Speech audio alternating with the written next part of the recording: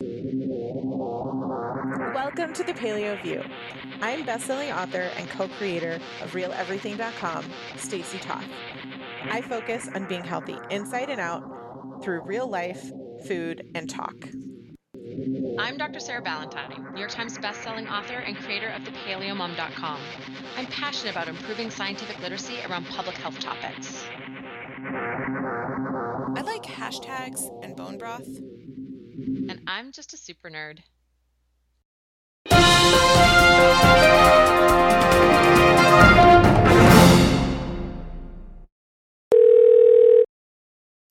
Hello, listeners, and welcome back to the Paleo View. It's the last podcast of 2019, right? Wow. Have we done that math right? So full disclosure, we are pre-recording this so that we can actually take the time off between Christmas and New Year's and spend it focused on our families. I love that we're doing that, by the way. And I hope you listeners find time for yourself this holiday season as well. It's so nice to be able to do this. I really hope that people are catching up on this episode like the second week of January. Do you know what I mean? Like, take some time. Maybe it makes them happy to listen to the podcast, in which case I hope you're listening to this whenever suits you best, my friend. It could be family time by the fire, like an old-fashioned radio. Maybe there are families out playing Pokemon Go. That is an excellent family activity and very thematic for our episode. It's almost like I looked ahead. Awesome. Yeah, so we're pre-recording, but I hope we've got a great topic for our listeners this week. This question came in and I saw it and I was like, this is, to me, it's one of those questions that has like inspiration right in the question and then a launching point for us to talk about. And I just felt like maybe it's because for me, the thing that I'm looking forward to the most for the Christmas break when my kids are home from school is family time. And we're talking about all the different things we're going to do. We're going to try some new hiking trails. We're going to, weather permitting, actually try camping, which we've never done winter camping before. So we will find out very quickly if our gear is warm enough. But we have this, like, we're planning like family adventures. And I love for me, it feels so like serendipitous to then also talk about how we can not just bond as a family, but heal as a family. 100%. Had I not been on mute, that would have been much more well-timed.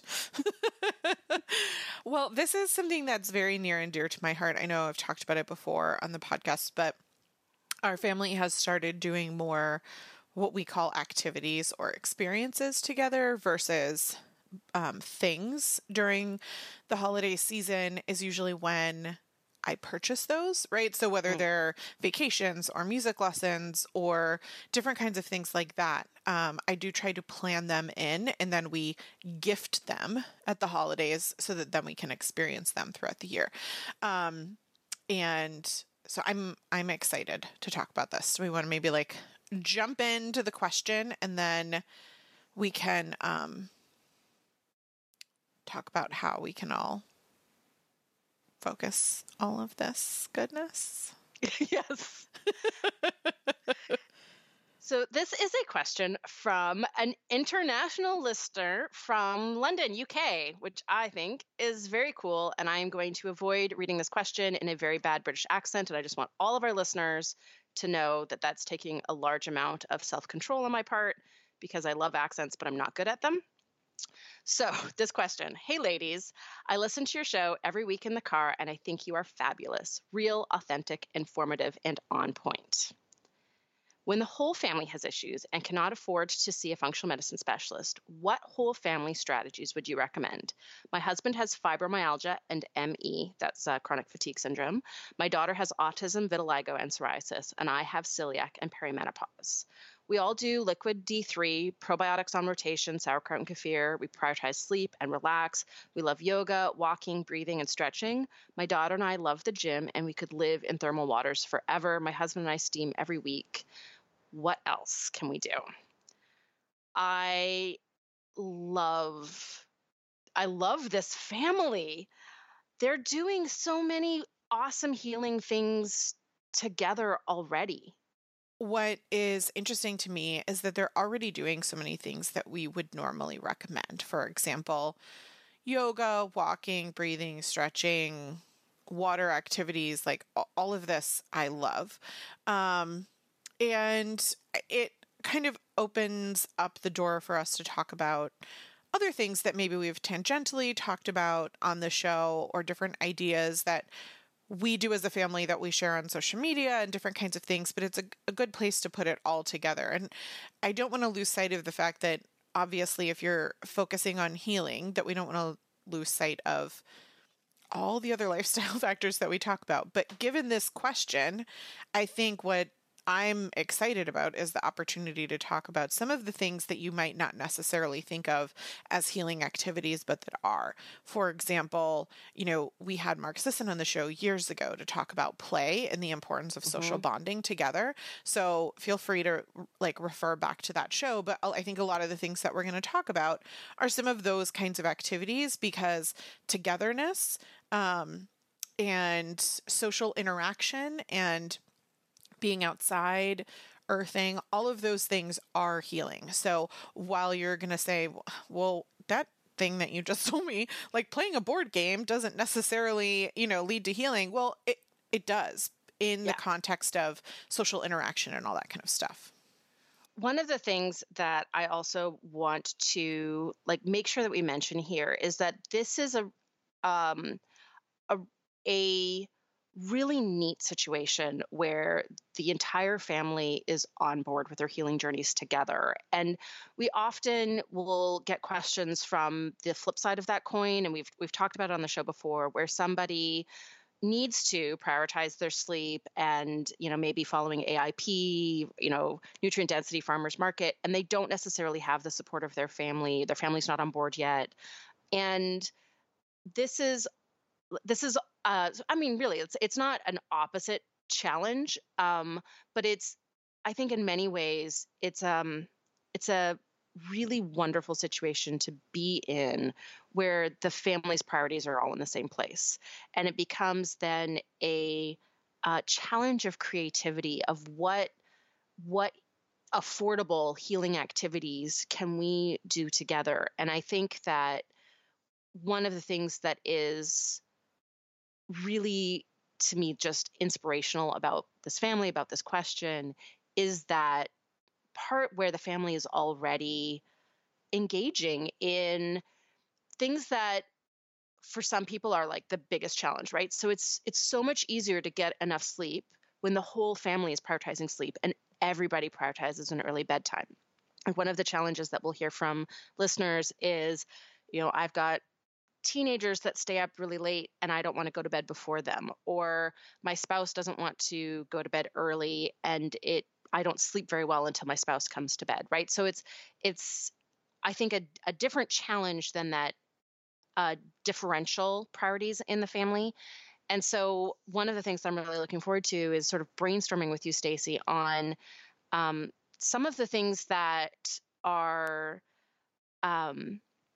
cool family activities that are going to promote healing, either through family bonding, through being a very meditative activity, through nature time. And one of the first ideas that I came up with, now I don't know, London, of course, is a big city. I don't know if this family has any outdoor space. They could live in a flat, but I think a great family activity, and one that we're planning on doing this winter, is planting a vegetable garden. And for any of our listeners who don't have a lot of outdoor space, there's a lot of vegetables and fresh herbs that'll grow really, really well in containers. Container gardening is sort of a different challenge because you need to add a lot of nutrients to the soil, but there's really great organic sort of natural fertilizer options. You can buy composted manure, for example, which doesn't smell. So one of the tricks to container gardening is adding a lot of nutrients to the soil and making sure that the containers get enough water. Those are the two big challenges. But when you can do that, you can end up with very, very productive container gardens. And one of the great things about, there's multiple great advantages to gardening. So one is you're controlling the quality of the soil and you're controlling what you grow. So you've got organic vegetables and fruit. You know that you're eating them as soon as they're picked. You know that they're grown in quality soil because you're actually doing all of that. But you're also getting exposed to probiotics in the soil.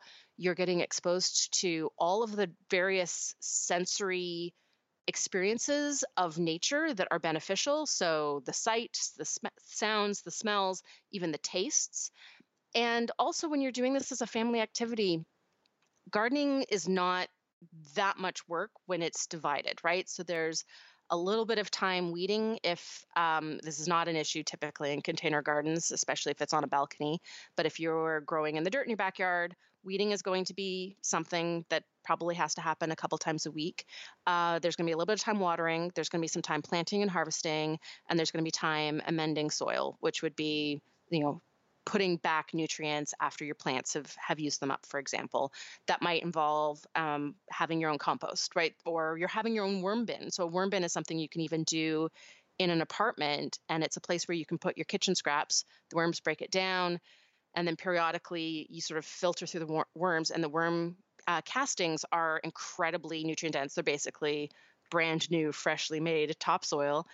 And it's a great fertilizer that is completely organic for your plants. So this was, my top line idea was whether it's a container garden on a balcony or a back patio, or if it's a vegetable garden in the backyard, was like figuring out what vegetables grow, what time of year, where you live, and growing some of your own produce.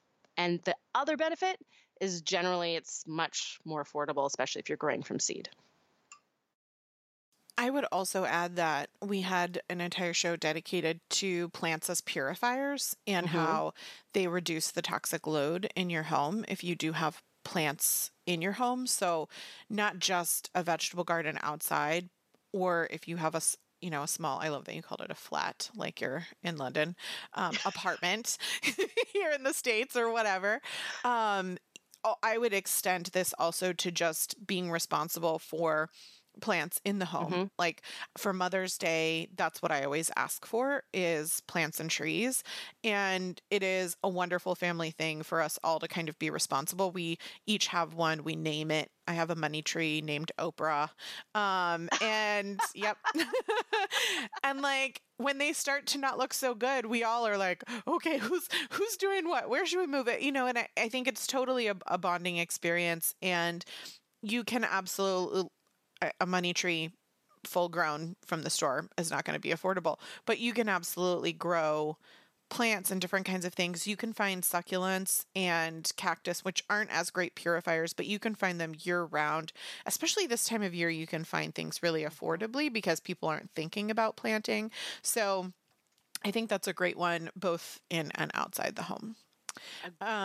Another one, speaking of outdoors and outside the home, is getting outside. So not just from the perspective of like walking and yoga, but this summer for us, I think we felt the best our whole family has ever felt, despite the fact that we were eating out often and we were traveling and all of these hard things, because we were getting so much outdoor exposure, going to national and local parks and exploring cities and that kinds of stuff. So what I've learned is locally here, there are so many parks that we don't go to enough. And Sarah, I found one kind of local to you that I sent because you were like, oh my gosh, that's in Georgia. We don't know our own areas nearly as well as we think we do. And so think about it from the perspective, if you were a tourist, like what would you do in your area? Do a ton of Google searching, and there's a lot of free activities that you can do. For us, we have so many national opportunities in the DC area, things like the National Arboretum. We have state parks. We have Great Falls State Park, which is like this amazing thing. But then we also have a ton of smaller local parks that I know no matter where you live, not just our listener in London, who I can tell you has amazing things because I've been there. But no matter where you live, I guarantee that you have local parks and things that you can do outside. And another another thing that we used to do all the time and we haven't done in a while, and I was just thinking about it with this show, and I'm like, oh, we need to get back and try that again, is geocaching, which is a free activity. You find something in your home that you're willing to let go of, and then you use this free app to find locations of what are called geocaches, and they're kind of like pirate boxes almost, like they're treasure boxes that you go hunting for. And when you find it with the GPS app locator, you can then swap whatever you brought. You can take out or you can leave whatever's in there and just add your thing in. But it's like a treasure hunt. And when the kids were younger, they were obsessed with geocaching. So I would highly recommend that. We used to geocache before cell phones. So I think how is that even a thing? I think I was still in grad school, so just a couple of years ago. I gave my mom a Garmin one year for like a GPS for Christmas or her birthday or something, and that was what my baby brother, I'm going to call him my baby brother, even though he's 6 feet tall and he towers over me and he's like not baby at all anymore. But we used to go, and it was like a fun thing to do to see local parks in a new way, because there were geocaches in places that we had gone literally hundreds of times and we had no idea that they were there. So that actually is I haven't done that since we moved to America, actually, really interestingly enough. So that would be a fun one for us to take up too. Also, when we were kids, I mean, my family, I come from a fairly nerdy family. That's not going to surprise any of our listeners, but bird watching was like a really common family activity. Like every family, we would share one really good pair of binoculars, and we always had bird books with us. And like they were kept in the car. So if we ended up anywhere, you could be like, wait, do you hear that bird or do you see that bird? Pull out the binoculars, take a good look, try to identify it. And my mom grew up they would camp on like bird migration routes during migration season. So it would actually be like, try to find the very rare whatever it is that is only in this area 2 weeks of the year. And so there's a lot of ways you can turn bird watching into a very nerdy activity. But what's cool about bird watching is you can even do it in cities. You're not going to see the same diversity as you will elsewhere, but there's a lot of birds that have adapted or that will go through a city on a migration. So bird watching, I think, is a really, it's an outdoors focused kind of a fun it's kind of a fun thing to be able to look at a bird and know what it is. It'll impress your friends, I'm telling you. Depends on your friends, let's be real. I will say, my friends, I know, I will say in our neighborhood, we happen to live in kind of a mature wooded area, and we get a lot of cool, unique birds, and the boys do enjoy looking them up. We have a woodpecker that lives between like the three houses, the two neighbors in ours. What and type of woodpecker?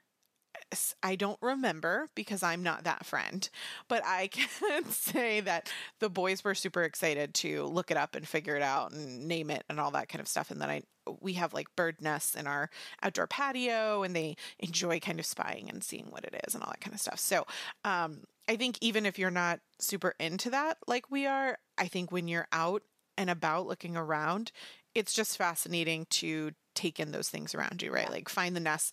You can find huge nests at the top of tall trees and point out like, ooh, I wonder if an eagle lives there. You know what I mean? Just even if you don't see something, it's fun to explore that idea, and it's a learning opportunity, which is always a win in my mind. It's a fun way to focus on nature, right? So a lot of the things that benefit us about nature time is the part that is unplugging, and it's avoiding the stimulus of a busy street or a loud, right, construction zone. It's the entire sensory experience of being outdoors. And something like bird watching or looking for wildflowers and identifying wildflowers, that type of activity is focusing on the nature that we're experiencing in such a way that is actually like increasing the intention of the experience. So I think all of those sort of nature focused activities, and you can even like kick that up a notch and like forage for wild edibles. I definitely recommend, if you're going to get into wild mushrooms, to take a course, or go with somebody who knows what is in your area and what the poisonous lookalikes are, and make sure that you are really well informed, because poisonous lookalikes can be potentially deadly depending on where you are. So you don't want a family activity to turn into death by mushroom. So that's, not cool. But mushrooms are, just one thing. There's also berries, edible berries. Again, you want to know what's not edible and what is.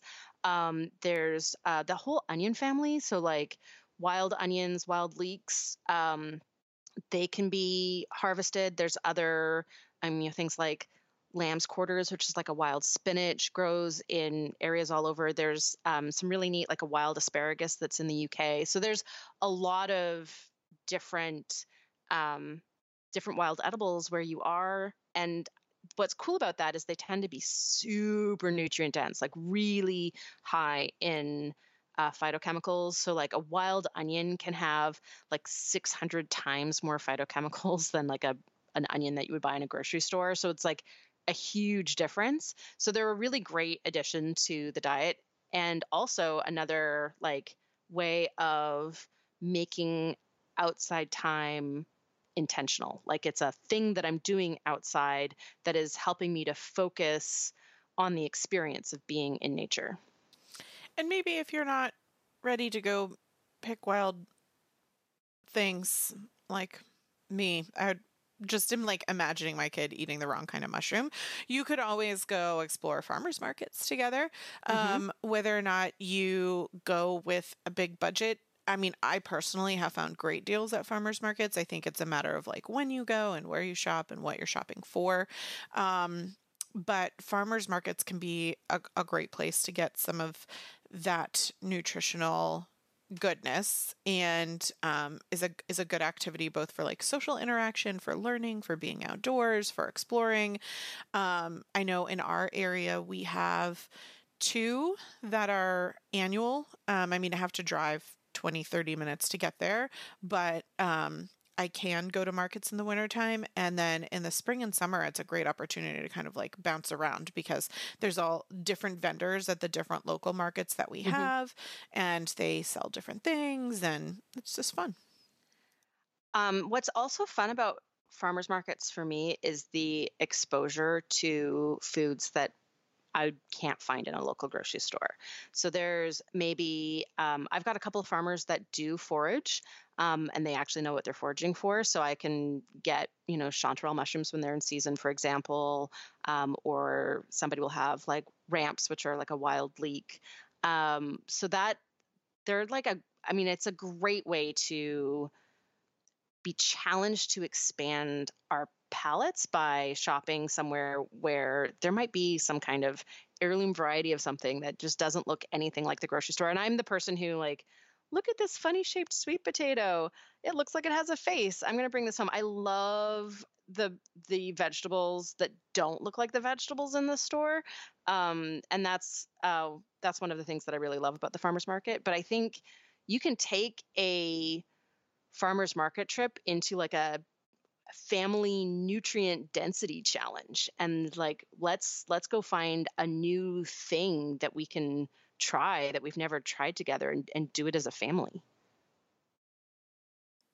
I was totally with you. I'm still with you. My kids really enjoy also finding things they've never tried before. And I think that's something that we've learned over time. But I think even if you've never done that with your kids, and or they're resistant to trying new things, using it as like an exploration type idea versus maybe your kids aren't as into the whole nutrient density thing as our listeners' family is, right? But maybe they just like the idea of trying something new, or outside the context of food, or exploring, or whatever it is. And I know when my kids were younger, especially when we would go to the grocery store, we always tried to challenge ourselves to find something that we'd never tried before and to try it again. And so I think farmers markets, especially seasonal ones, are a great opportunity to do that, because I've seen things on your farmer market haul that I've never seen here locally, because just regionally there's different kinds of things, and there's always a new breed of apples, or you know what I mean? Like there's just always something Or winter different. squash. There's like dozens of different varieties. Yeah. And there you can maybe get 4 in the grocery store. Yeah. Yeah.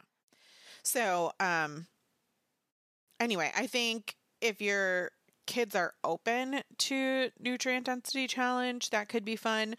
I think first of all, they have to be older to even understand all of that, though. And then maybe that might not be a motivator for them. But I think it's a great way, even if you know what it is, right? To be like, here are options. Let's try them. And then you know that you're getting the nutrient density. And that's something that we've done as part of what we call Chopped Junior Junior.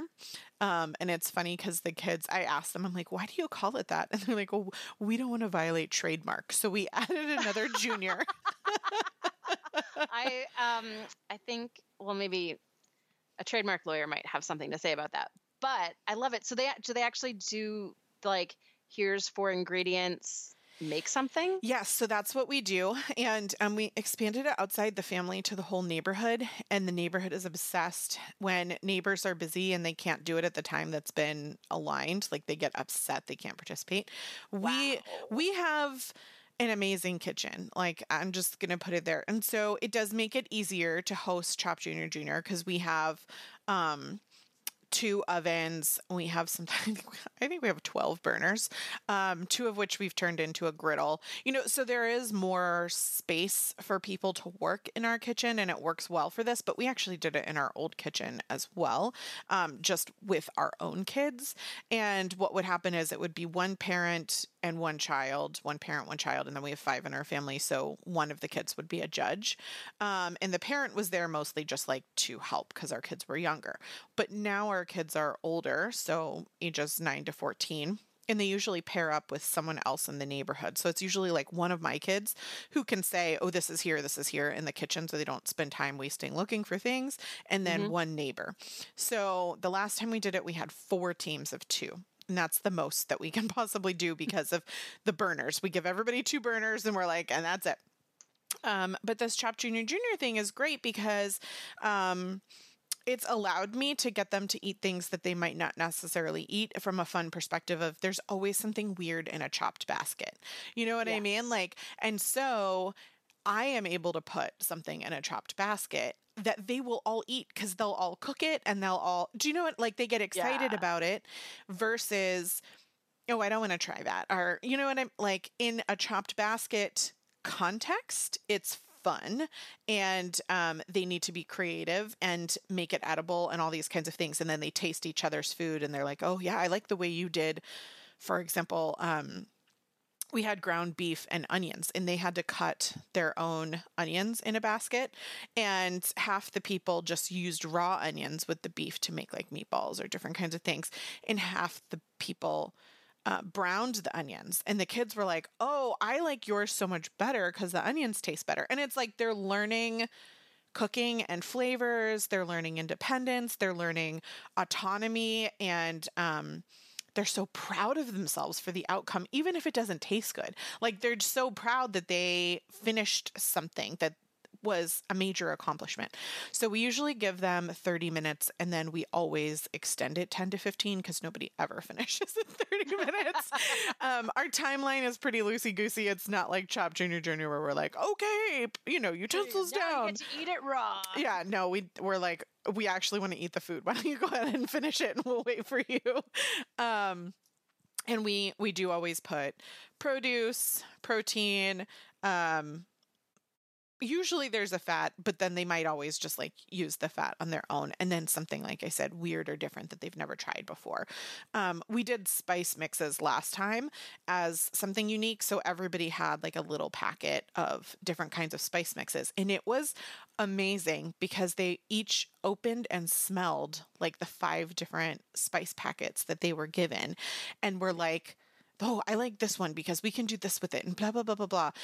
And again, spices are like micronutrient rich, anti-inflammatory, all that kind of good stuff as well, right? So it's like they're exploring that all on their own. And then, of course, we as adults are there to answer their questions, but we have a separate person who comes in that was not part of the judging. I mean, it was not part of the cooking at all to do the judging. So usually it's like the parents of one of the kids isn't there for the cooking, but then they'll come in for the judging, not knowing whose dishes are whose. So I do have an IGTV video of that explaining it all and showing how it all works and all that kind of stuff if you're interested, on my Instagram account under the IGTV tag. But I can't recommend that enough. I think it's so good in so many different ways. And I love that the whole neighborhood has like adopted this as being an awesome thing to do together. So cool.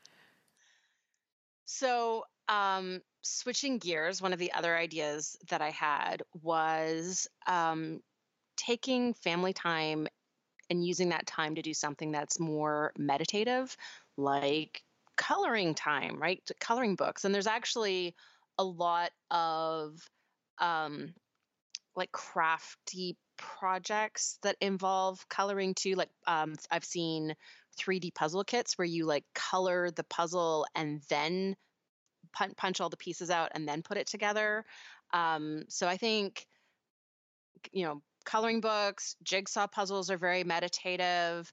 You could do something that's more on the bonding side, and more on the like digital detox side, and like take turns reading a good book aloud. I think that there's sort of two different things that are going on here that would make something like this a healing activity. And one is the sort of different, the way that we focus on something like a coloring book or a jigsaw puzzle is very, very different. And there's a lot of studies showing that those types of activities changes the blood flow in our brain in a way that is similar to mindfulness practice.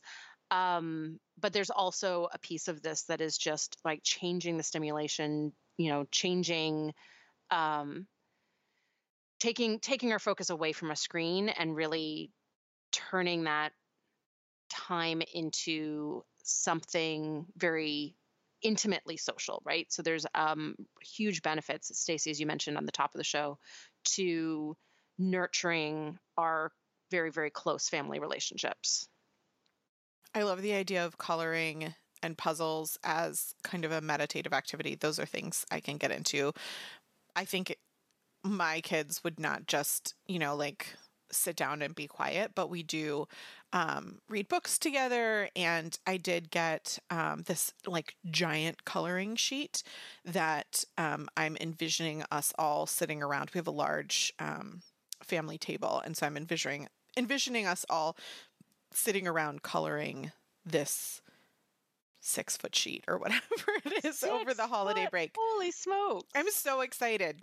It's a sloth. Let's be real. And I'm so excited to give this to the children. Then be like framed, and it's going to be like the wall art. If it's good enough. Yeah. But I don't know where to put it because it's huge. 6 feet. Yeah. But at the very least, I got coloring pencils and different kinds of things for the holiday. And that's what I mean by experiences for the holiday. Like that's a thing, but we will remember the experience of coloring together. And I'm sure there will be jokes and holiday music and different kinds of things as we spend hours coloring this giant thing in together, right? The other thing that we do together that we spend a lot of time doing, is board games. So I think this is a good way to put down the phone and to detox. My kids have actually been in a screen break for almost a month now. And a mandatory screen break or a okay. Yeah. We don't need the story. Yeah. It's so it started with wanting to help them have more time to focus on their schoolwork. That's how I'll phrase it. And then also it was paired with our house being in the market. We had like what we called a media room, and there were 2 TVs and video games set up. And we just found like no matter what time of day it was, no matter what was happening, they just always were like gravitating to that room. And So we decided also to help our house look nice for showing that we were going to put those TVs in a closet. And so I told them, I'm like, listen, we're just going to take a break from video games and from screen time, except as a family. We have one TV now, and it's our family TV, and we all need to be watching it if we're going to be watching TV. Otherwise, let's just do other things. And it has been incredible because the neighbors were inspired after hearing that our kids were on a screen break, because I told them, I'm like, don't just let my kids come over and play video games, because that's what they'll do. And so the whole neighborhood now plays Pokemon, like the real kind of Pokemon with cards. Whoa, that's so 1990s. But they're loving it. And it was, like a $15 investment for the neighbors' kids who didn't have a deck yet. But my kids were like, what are we going to do? And so they got everybody involved. And now literally my entire dining table is often taken up after school by like 8 kids playing Pokemon together and Battle Royale. And I don't even know what's happening. I'm like, okay, but they're interacting together and they're doing math because evidently with the XPs and the whatevers, I don't know. So, they have to like battle each other and it's like a whole thing. And I cannot recommend like a digital detox enough, both for yourself as well as kind of overall, because it's incredible the creativity and the kindness and the thoughtfulness that I see in them that I am less inclined to see when they're like fighting over who gets to choose the new video game. Other board games that we like to play together, or actually the one I see them play with their friends a lot, is Coup. If you don't have that, it's COUP. It's like a 10-minute game. And it's a game of poker, but without cards. So it's like, I don't know how to describe it. I think we've played it with you, Sarah, but it's you have to pretend that you are a person. So you're a duke or you're a contessa or you're an ambassador or you're an assassin, and you have a power over some people and they have a different kind of power over you depending on who they are. But it's a game of bluffing because you can say you're anything and either win or lose that way. And so that's one of their favorite games. And Finn actually designed his science project in school this year over that game. He made it based on planets and like used the properties of the different kinds of planets to be the characters that have power over other planets, so that like, because his classmates play Coup together every day at lunch, he like has a box of Coup that he leaves in his lunch bag that they play at lunchtime together. So he was able to like work his science project around that. So if you have a 6th grader, that seems to be a sweet spot. All the 6th graders love that game. Wesley really likes a game called Super Fight, which is a verbal game of negotiation. You're given powers and you have to decide if like your thing that you invented is more powerful than the person that you're going against in a quote unquote battle. So my favorite to get is a wizard, because I'm like, well, a wizard always wins. Like no matter what power you have, like I have magic, I win. But you have 30 seconds to make your case. And so that's a good game because also it's just a card. Like I like the games that are simple and quick and you talk with each other and that kind of stuff.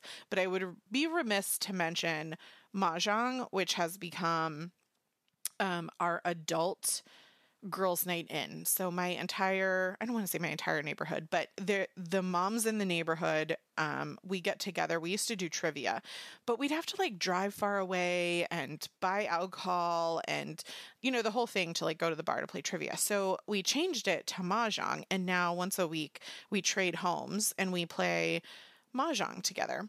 And again, it's like, that kind of puzzling is super good for your brain. They say it reduces chances of things like dementia later in life, when you can work through puzzles and you consistently do it on a regular basis. So I love Mahjong, and it has become like my thing. Like I look forward to Girls' Night in Mahjong every week and can't recommend it enough.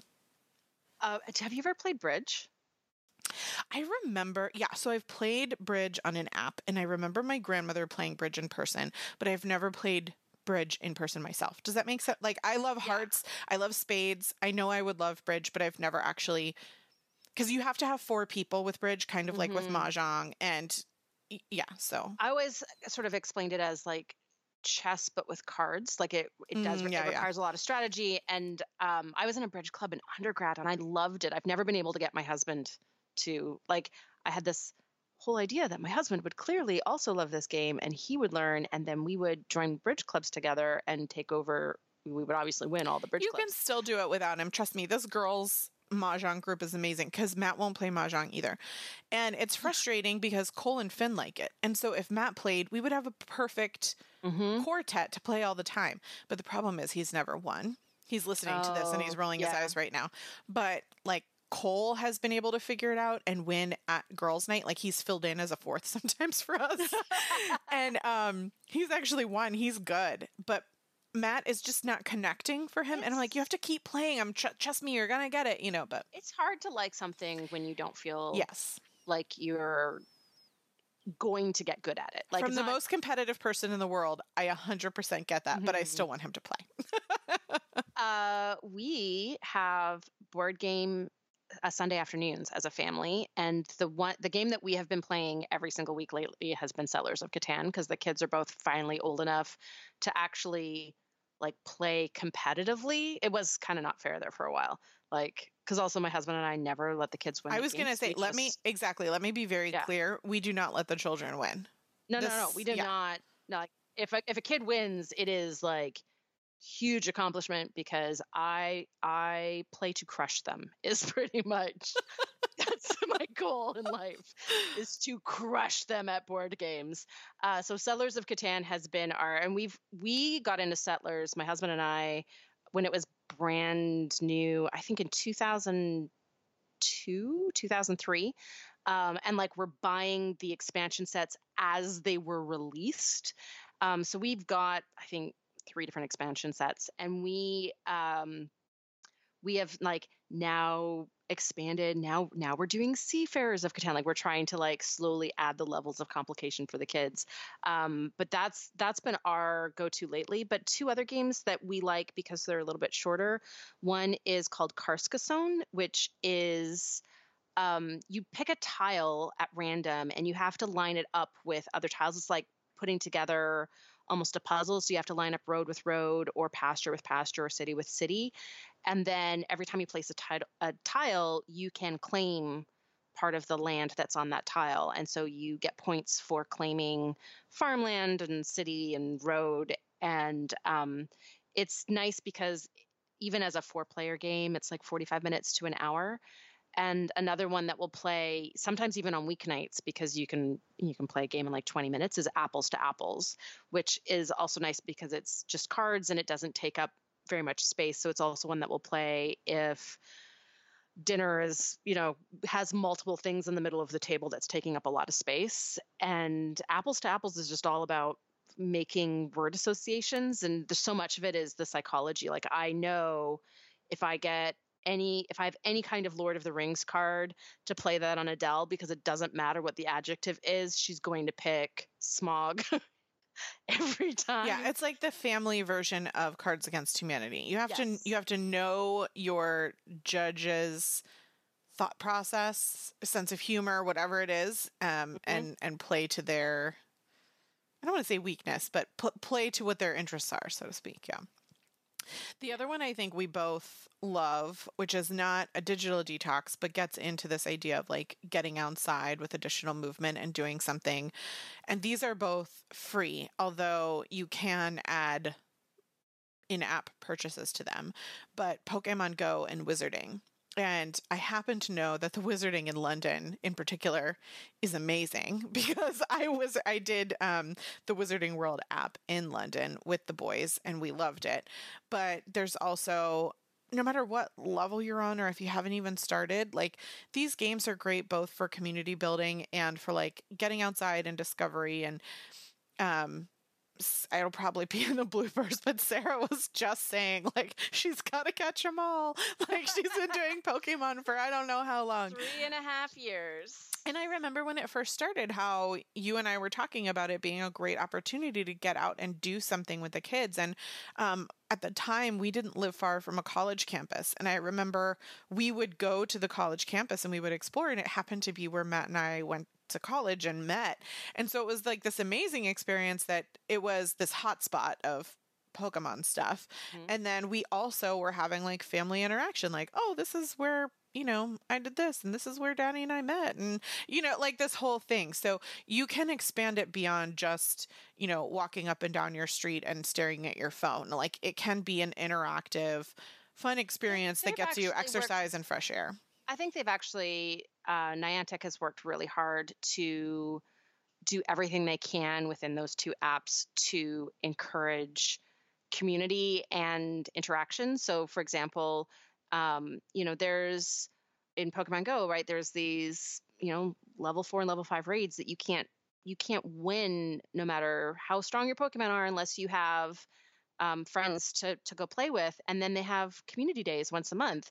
So Mira and I play together, and we know, like, okay, well, on the community day we go to this park because there's going to be 200 people there playing Pokemon Go, and we end up having the most like random yet super interesting conversations. Like we meet really neat people during these events.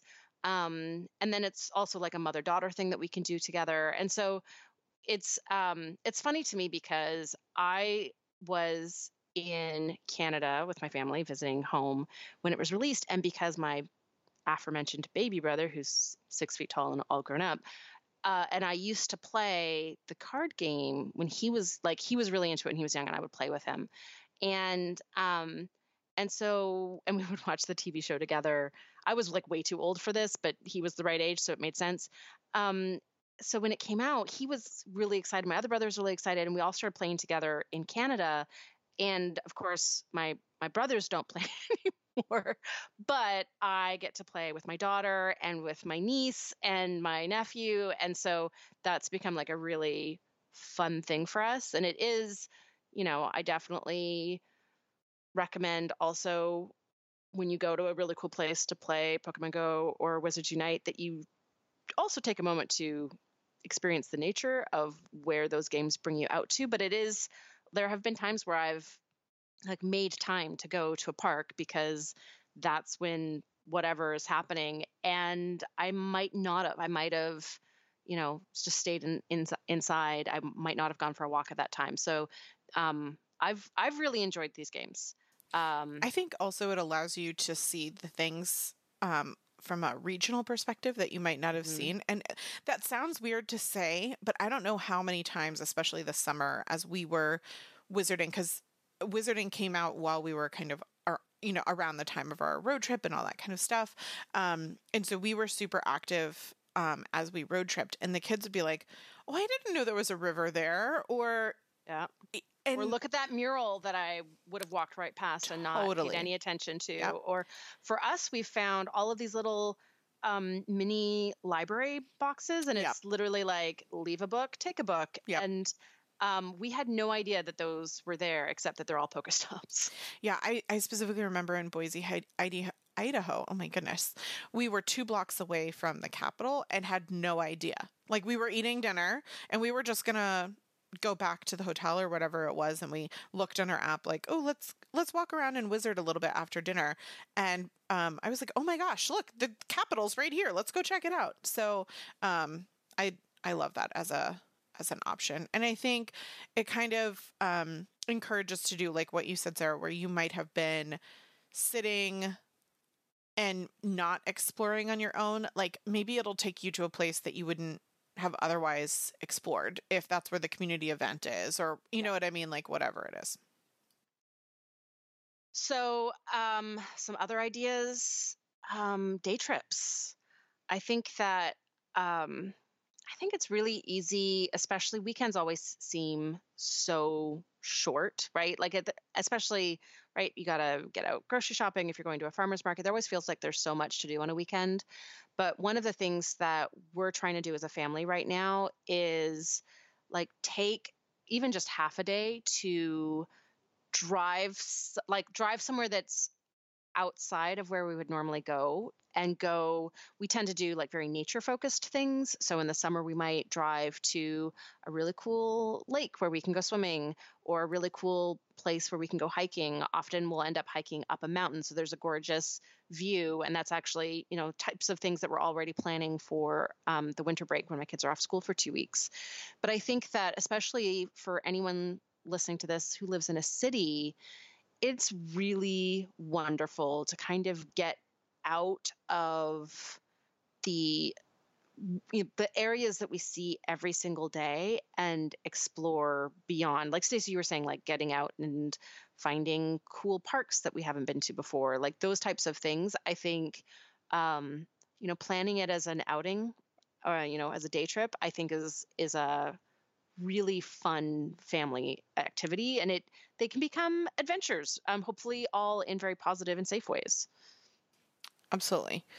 And I think too, one of the things that I want to mention is that part of healing is also sometimes resting and human touching. Mm-hmm. So we've been talking about a lot of activity, a lot of getting out, a lot of doing things, which can be super great and healing, but there's also something to be said for listening to your body and resting, or getting human touch when you need to do that. So one of the things that our family does is we take intentional, what we call snuggle pile days, where we literally all snuggle up on the sectional sofa, and, we play board games, or we watch a family movie together, or we do something, but that human touch is very important. I think I've read statistics before, and we've shared them on the podcast, you need 9 hugs a day to minimum, and 17 to actually thrive, or, I'm just throwing out those numbers at this point, but I've read them before and they've been huge amounts of hugs that I'm not giving or getting. I'll tell you that. But, certainly from a human touch perspective, holding hands or laying together on a sofa, or, taking a nap with the dog, for example, is very restorative and healing for me. And I will say just getting a dog in general was also very healing for our family. So I know our listener mentioned a child with autism. The person that we got Penny from was actually a breeder who had an autistic child that had gotten a dog and seen such therapeutic effects that she decided to breed emotional support therapy animals. And for us, we had said no to a dog for many, many years, but it wasn't until the kids put a PowerPoint presentation together about why it was a good idea, and included things like reduction of depression and different kinds of things like that. And I will tell you, our dog Penny has 100% made a huge difference in our family's emotional well-being in the last year. And emotional well-being also leads to healing of physical well-being as well. So I can't recommend enough if it's appropriate for you. Now, granted, not everybody is in a situation to get a pet. I don't want you to run out and get a pet that you're not prepared for or isn't the right pet for you. We did do a lot of research, like I said, but getting our dog definitely was an amazing decision that has helped our family this last year. I have one last idea to throw out there. And again, it's sort of switching gears a little bit, which is there's a lot of research showing mental health benefits to learning a new skill. And the research shows that it can help maintain mental acuity through age, but it really has to do with changes in blood flow in the brain. So it can actually reduce inflammation in the brain to help flush the brain by being challenged. And the two classical examples are learning a new language or learning a musical instrument. I think that would be such a fun family activity to say, okay, we're going to learn this language together, and we're going to be able to practice with each other, or we're going to each learn this, musical instrument that we can like make a little family band, or maybe Oh even my God, it's that's so just cute. right. Is that adorable?